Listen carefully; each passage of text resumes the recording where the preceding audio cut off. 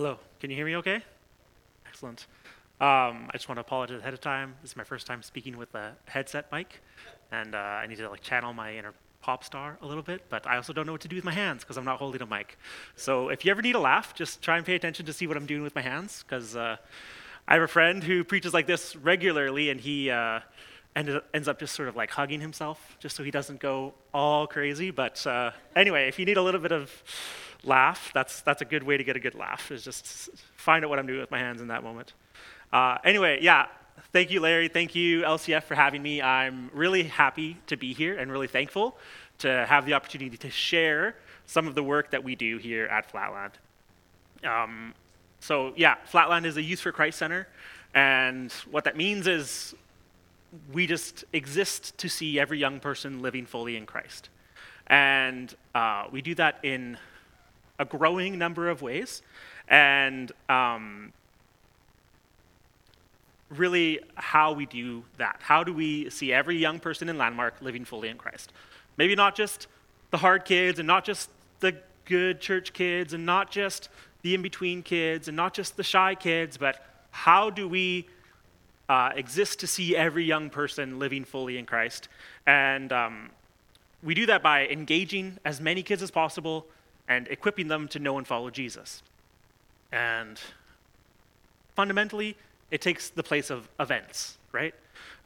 Trips, volunteering, mentorship, drop-in nights. We really just want to be Jesus to the next generation, right? We want to get in their lives, get in their mess, get in their struggle, and encourage them to know and follow Jesus with everything they have. Some questions are like, what would it take to help a child to become a disciple of Jesus, help a student to become a disciple of Jesus? There's just some things that I bring, and there's some heart of mission that has been in me for a long time, and it kind of comes from James chapter 1, so if you want to turn there in your Bibles, that's where we're going to be talking from. But we need to see them as Jesus sees them. We need to treat them as Jesus would treat them.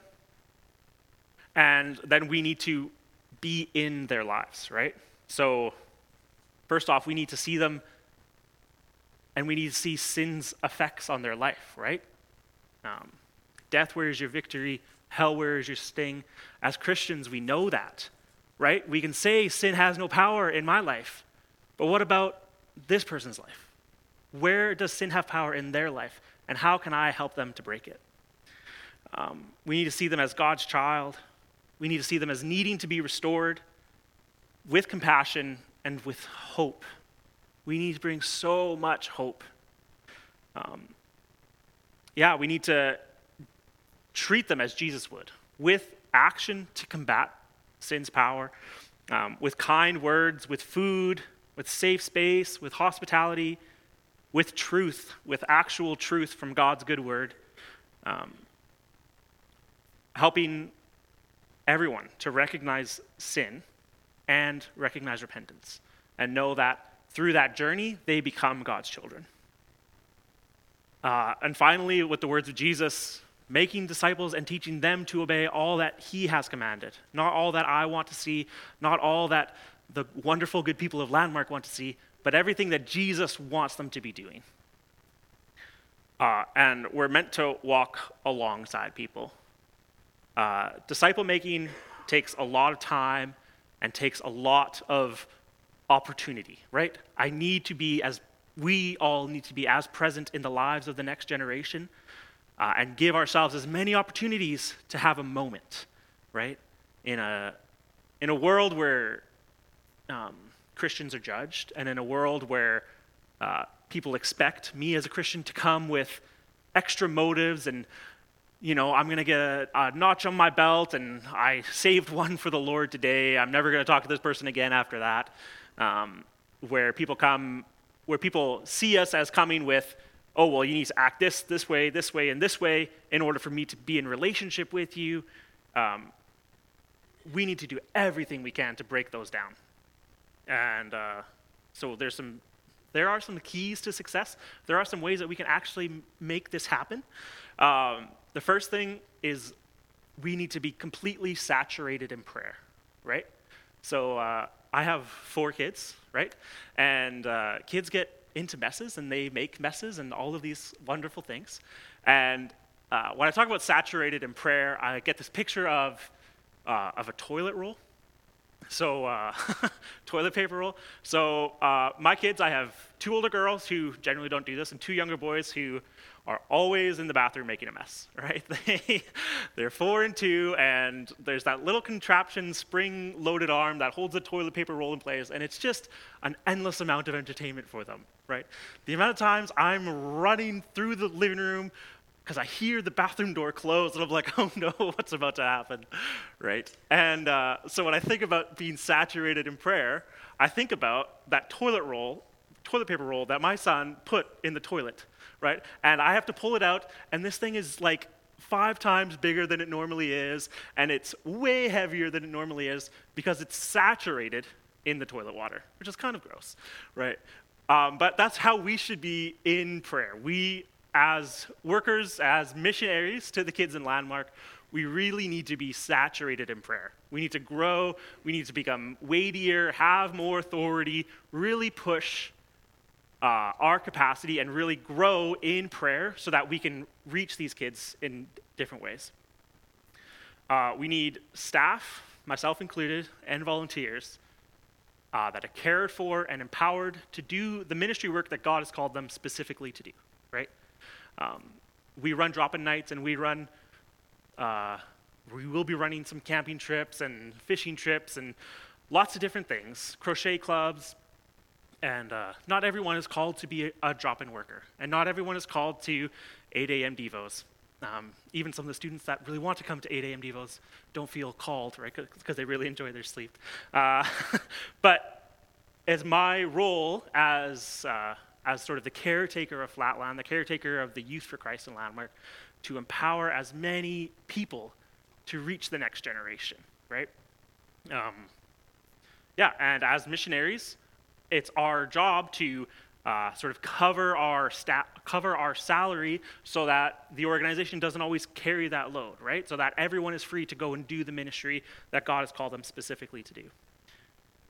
And then it looks like Landmark-specific youth programming, right? There's always great ideas in the youth work world, right? There's always, oh wow, look at this huge conference, look at this really cool gym, look at this really great, awesome idea. And it really takes someone who is connected to God and knows Landmark well, and takes people who know Landmark well, to have Landmark-specific youth programming. It's not just a mosaic of ideas from elsewhere, but I can tell you honestly, it's a collection of staff and volunteers who get together regularly to pray so that we partner with the work that God is doing specifically in Landmark, specifically for the next generation growing up here. So saturated in prayer, cared for staff and volunteers, Landmark-specific youth programming, and partnerships. Partnerships with churches, partnerships with other Christian organizations, partnerships with just the Christian community in Landmark, to go and reach the next generation. And that looks like volunteer time, that looks like raising money, that looks like, hey, I just need someone to do security for this night where all of a sudden we have 52 kids, and I need to be able to call somebody to be like, can you go hang out at the park? Just cover it, you know? And really it looks like going to the Bible. And it really looks like hearing what God has asked us and tasked us to do so that we can do the work that partner with him and the work that he's doing in Landmark. And my favorite book of the Bible is James. So when Larry asked and I was like, what am I going to speak about? Usually my default is to go to the book of James. So I'm just going to read it and then we can kind of go from there. And it says, James 1:22-27. But don't just listen to God's word. You must do what it says. Otherwise, you're only fooling yourselves. For if you listen to the word and don't obey, it's like glancing at your face in the mirror. You see yourself, walk away, and forget what you look like. But if you look carefully into the perfect law that sets you free. It's the law of Jesus and freedom there. And if you do what it says and don't forget what you heard, then God will bless you for doing it. If you claim to be religious but don't control your tongue, you're only fooling yourself, and your religion is worthless. But pure and genuine religion in the sight of God means caring for orphans and widows in their distress and refusing to let the world corrupt you.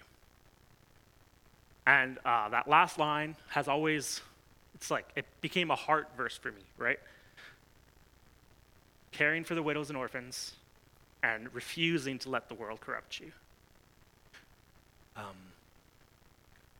As we think about widows and orphans in ancient Israel, or even widows and orphans today, there's a tremendous amount of need, right? I would say in that day, even more, because your source of income, identity, inheritance, hope for the future came from who your father was, right? The inheritance of the land of Israel primarily was passed down through tribes, through connected to, I am so-and-so's son. This is my future. And when we look at what does widows and orphans mean today, right? There's a tremendous amount of foster kids in Landmark. I don't know if you know that. There's a lot of kids who go to the school right across the street that really need us to be in their lives.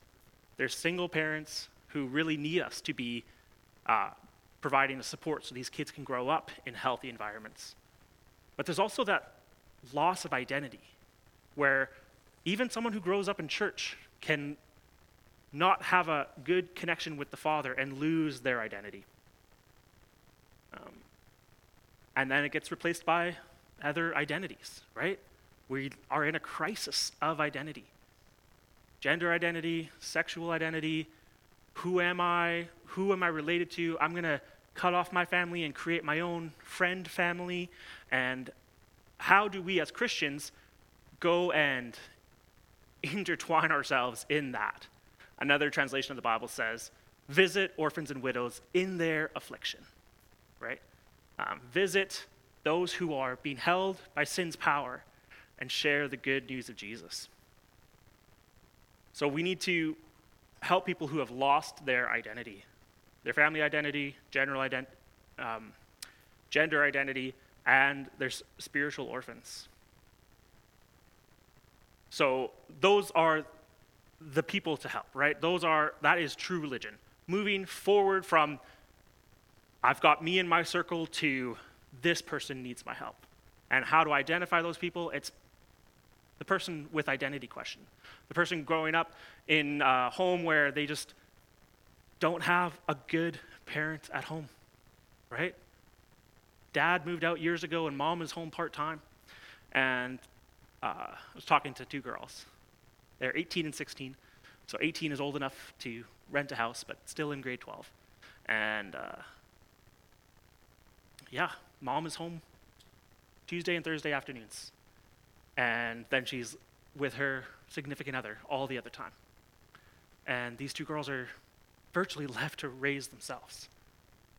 And they came into me because there was a big conflict issue in and around the kids who come to Flatland, and I just asked everyone to take a break while we sort through it and let tempers calm down. And so they were coming in to have that moment where it's like, okay, let's let tempers have calmed. I need to make sure you're not going to fight here. I need to make sure you're safe. I need to make sure you're okay. I need to visit you in your affliction. And they say, virtually, they're orphans, right?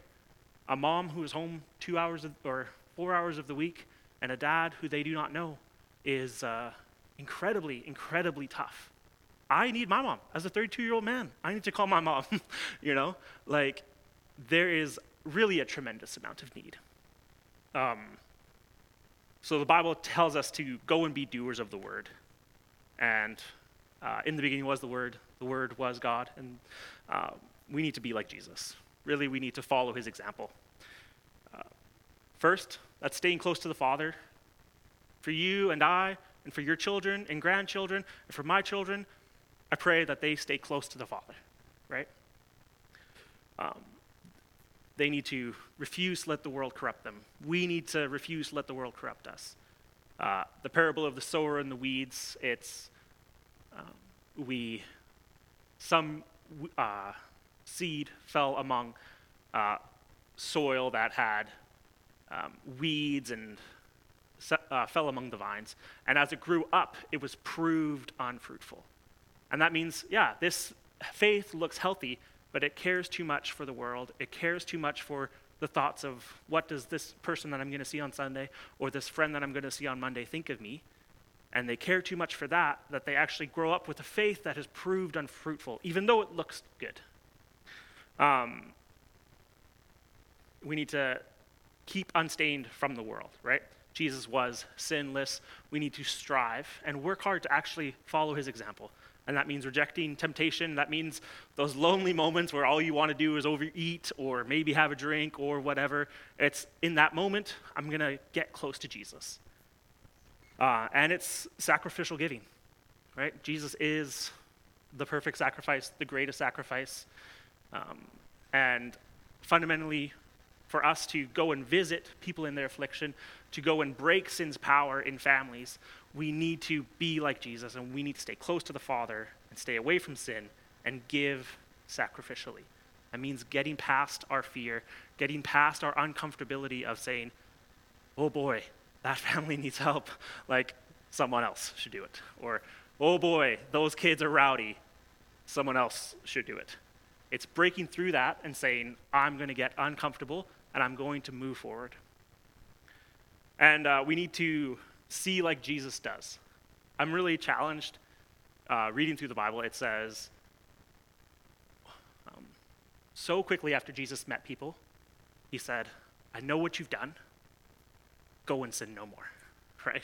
And there's a temptation in the work I do to say, whoa, we're not going to tell kids about their sin. We're just going to live in close proximity with them so that they see Jesus through my life, right?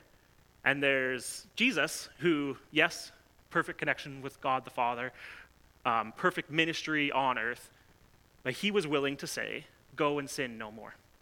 And we need to be willing to say to these young people, and sometimes to their parents, go and sin no more. You're called to live a better life. You're called to live a more full life. We need to see like Jesus. We need to identify their affliction. We need to identify affliction in general and say, even in my small town, there's kids whose parents are not home. Even in my small town, there's this, this, and this. We need to sometimes take the veil off our eyes and really try to identify the affliction that's so close to us. We need to have hope, right? Ultimately, these are God's creations. Paul says in the Bible, I, chief among sinners, right?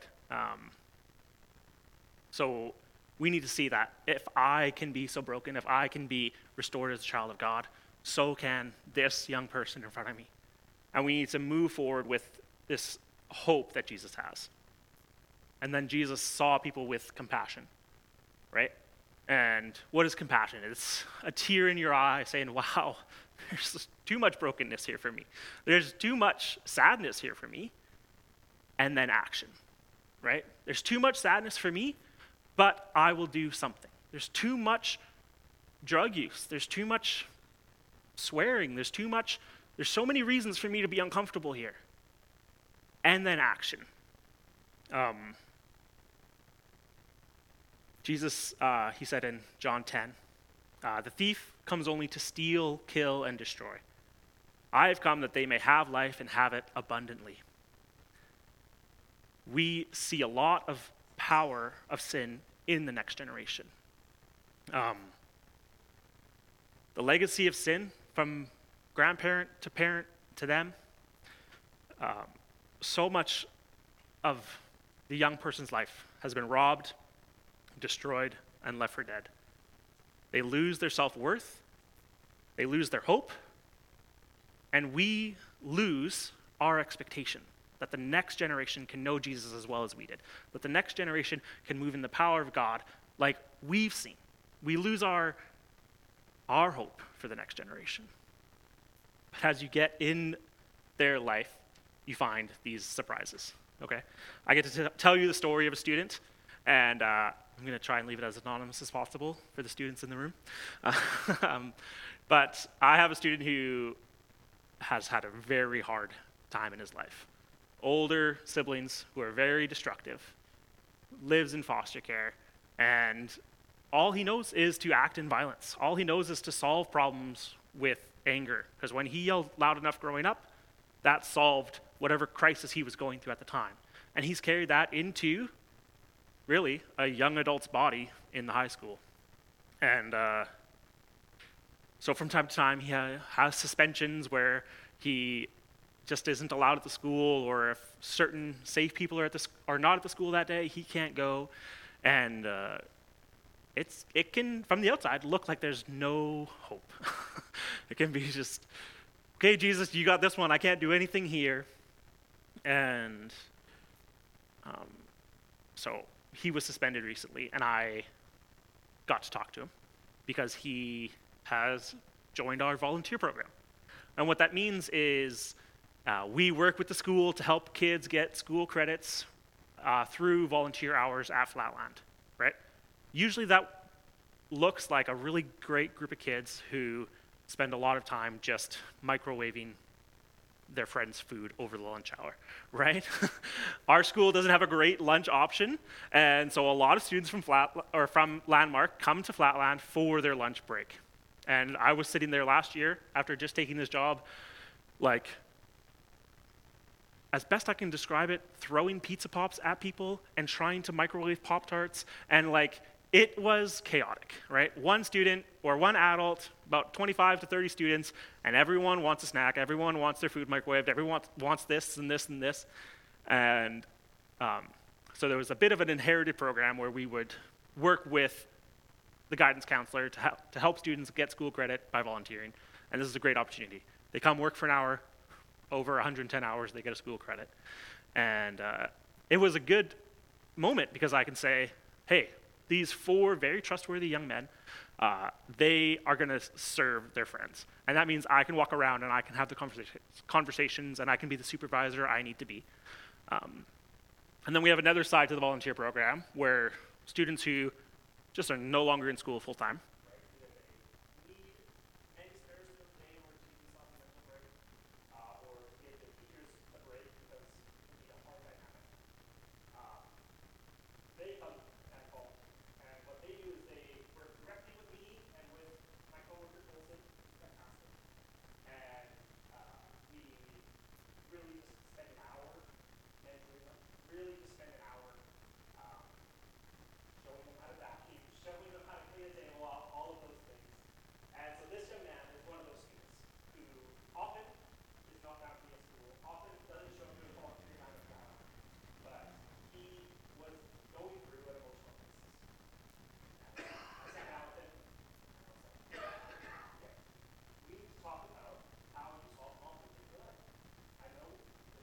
vacuum, and I know that's what we're supposed to be doing, but we have an opportunity right now where I, as a trusted Christian adult in a dedicated Christian building for youth, can just talk to you openly about how you need Jesus. And he looks at me, he says, but I have Jesus. I was like, oh, but I have Jesus, and I'm not sucker punching people in the hallway, so we should talk, right? And through that experience, it was eye-opening for me because there is a genuine longing to be in God's family, right? But there's so many traumas and things to break through along the way that he just can't really get there. And that gave me hope when he said, but I have Jesus. And I was like, oh, dude, okay, let's talk about getting close to Jesus then. If you know Jesus and if you know that he loves you, let's talk about getting close to him. And it was a really exciting moment because all this work that God was doing, that I could not have been doing, that the Holy Spirit was doing on this young man's heart, has actually provided results. And there's been fruit in his life, right? And so we need to be like Jesus, see like Jesus, and then we need to be who Jesus asked us to be. So we need to go and make disciples. We need to spend time with people who are not disciples and teach them to become disciples. And we need to speak truth to them, teaching them to obey all that I have commanded, all that Jesus has commanded. And so for me, that looks like, let's go and eat. Let's have a bowl of noodles together. Let's, if you know who Jesus is, stop punching people. If you know who Jesus is, stop swearing at me. If you don't know who Jesus is, this is the hope. This is the wonderful hope. And we need to take care of the most vulnerable. And it's all really about moments, right? It's all about a breakthrough moment with a student. And that's why we try and be so busy at the youth center. That's why Tuesday, Wednesday, Thursday, Friday night this week, we have dedicated events, as well as a whole bunch of other things going on throughout the day. Is because we need to be in their lives enough to recognize a moment of affliction, go visit them in their affliction, and speak the truth and hope of Jesus. It's moments where we see these students with hope and compassion, where we have built up enough trust so that they can hear what we have to say, and trusting that what we're saying is what Jesus would want them to be hearing. And that's being led by the Spirit in our conversations. It's moments where we're seeing them in their affliction and bringing the love of Jesus. But another story, and it was a Friday night, and normally we've been closed on Fridays and all of these things. I was coming back from the city and grabbed mail at the post box at 9:30 or something, or 8 o'clock, and I was like, oh, there's a check in here from a donor. Excellent. I'm just going to go drop that off at Flatland, so I'm not carrying it around all weekend because I don't want to lose it. And so I get there, I keep the lights off. I'm just dropping off a check. I go to, it sort of looks like a bar, and I know that can be confusing, but we have basically a big service counter, and then there's a pool table and a ping pong table and couches and all of these things. So I'm just ducking behind the counter to drop something off. And I look up, and there's this young lady knocking on the window. And I was like, it's like 9:30. Like, we've never been open on Fridays. This is strange that she would be here. And it was sort of just after Halloween where we had like sort of that first snowfall. And so it was cold and not nice out. And so I go and open the door. I was like, hi, like, what can I help you with? Like, I'm not really here right now, but what can I help you with? I'm supposed to be putting my kids to bed right now. What can I help you with? And she's like, can I just come in for a second? It's like, yeah, you can come in for a second, sure. And she proceeds to tell me that she's been outside since school ended at 3:30. Freezing cold, no jacket, no gloves, because kids don't wear enough clothes even though they have them. And her mom works in the city and was working till midnight that night or something. And on her walk home from school, she got there and saw her dad's car in the parking lot or in the driveway. And normally, when I got home from school and saw my dad's car in the driveway, I was like, oh, my dad is home? That's odd. He has 2 jobs. One of them is a pastor, so I'm going to run in and be like, hey, Dad, what's going on? Let's spend some time together. It's unusual for her dad's car to be in the driveway because he doesn't live with them, and actually there's a no contact order from the police that he's not allowed to be in her life, right? He lives in a town a few hours away and was actually there to pick her up, to take her back home because there was some kind of mental math where he thought it was a good idea for him to be there, to spend time with her, and really not a good situation for this young lady. And 9:30 at night on a Friday, she's definitely won't be able to get home at least until her mom gets there at midnight. What do I do? I wasn't even supposed to be here. And so we just sat. And she got a free bowl of noodles because she hadn't eaten anything in 6 hours, and we have food, but it's not healthy food, so I gave her some of our junk food to warm her up. And we just sat until she could get a hold of one of her friend's moms and go and spend time and have a sleepover at her friend's house, right? But she had been hanging out behind Flatland the last 6 hours, trying to use our Wi-Fi because she could use her Wi-Fi to be in connection with her friends, to be like, when are you coming back to Landmark? Can I come over to your house? I have nowhere to go. And it's incredibly hard to hear that, right? Like, your mom is working hard, but not there when you need her. And your dad is not trustworthy enough for you to be around him.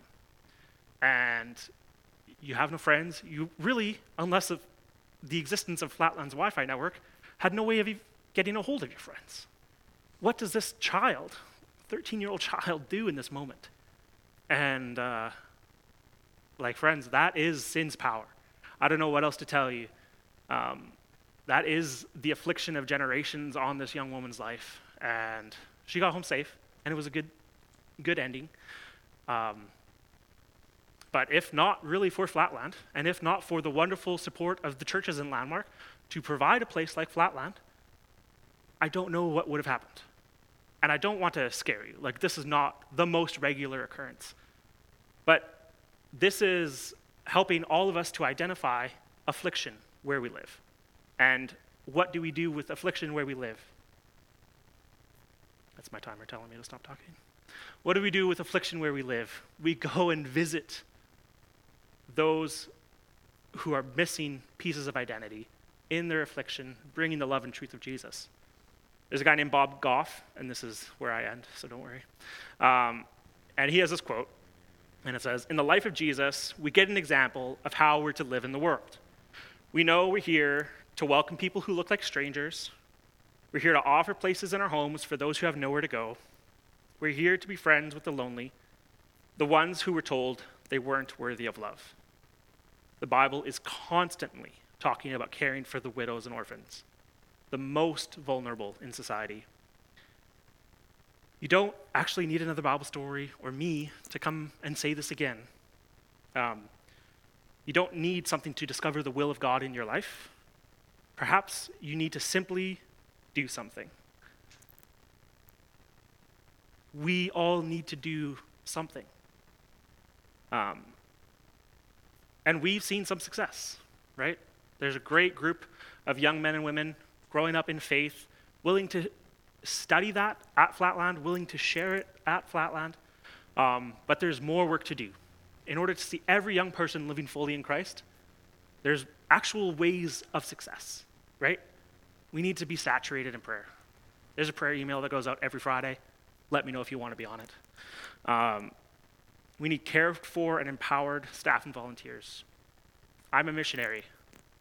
Jen will be a missionary. Colson is a missionary. We have given up other careers in order to raise the money to go and do this kind of work. We need landmark-specific youth programming.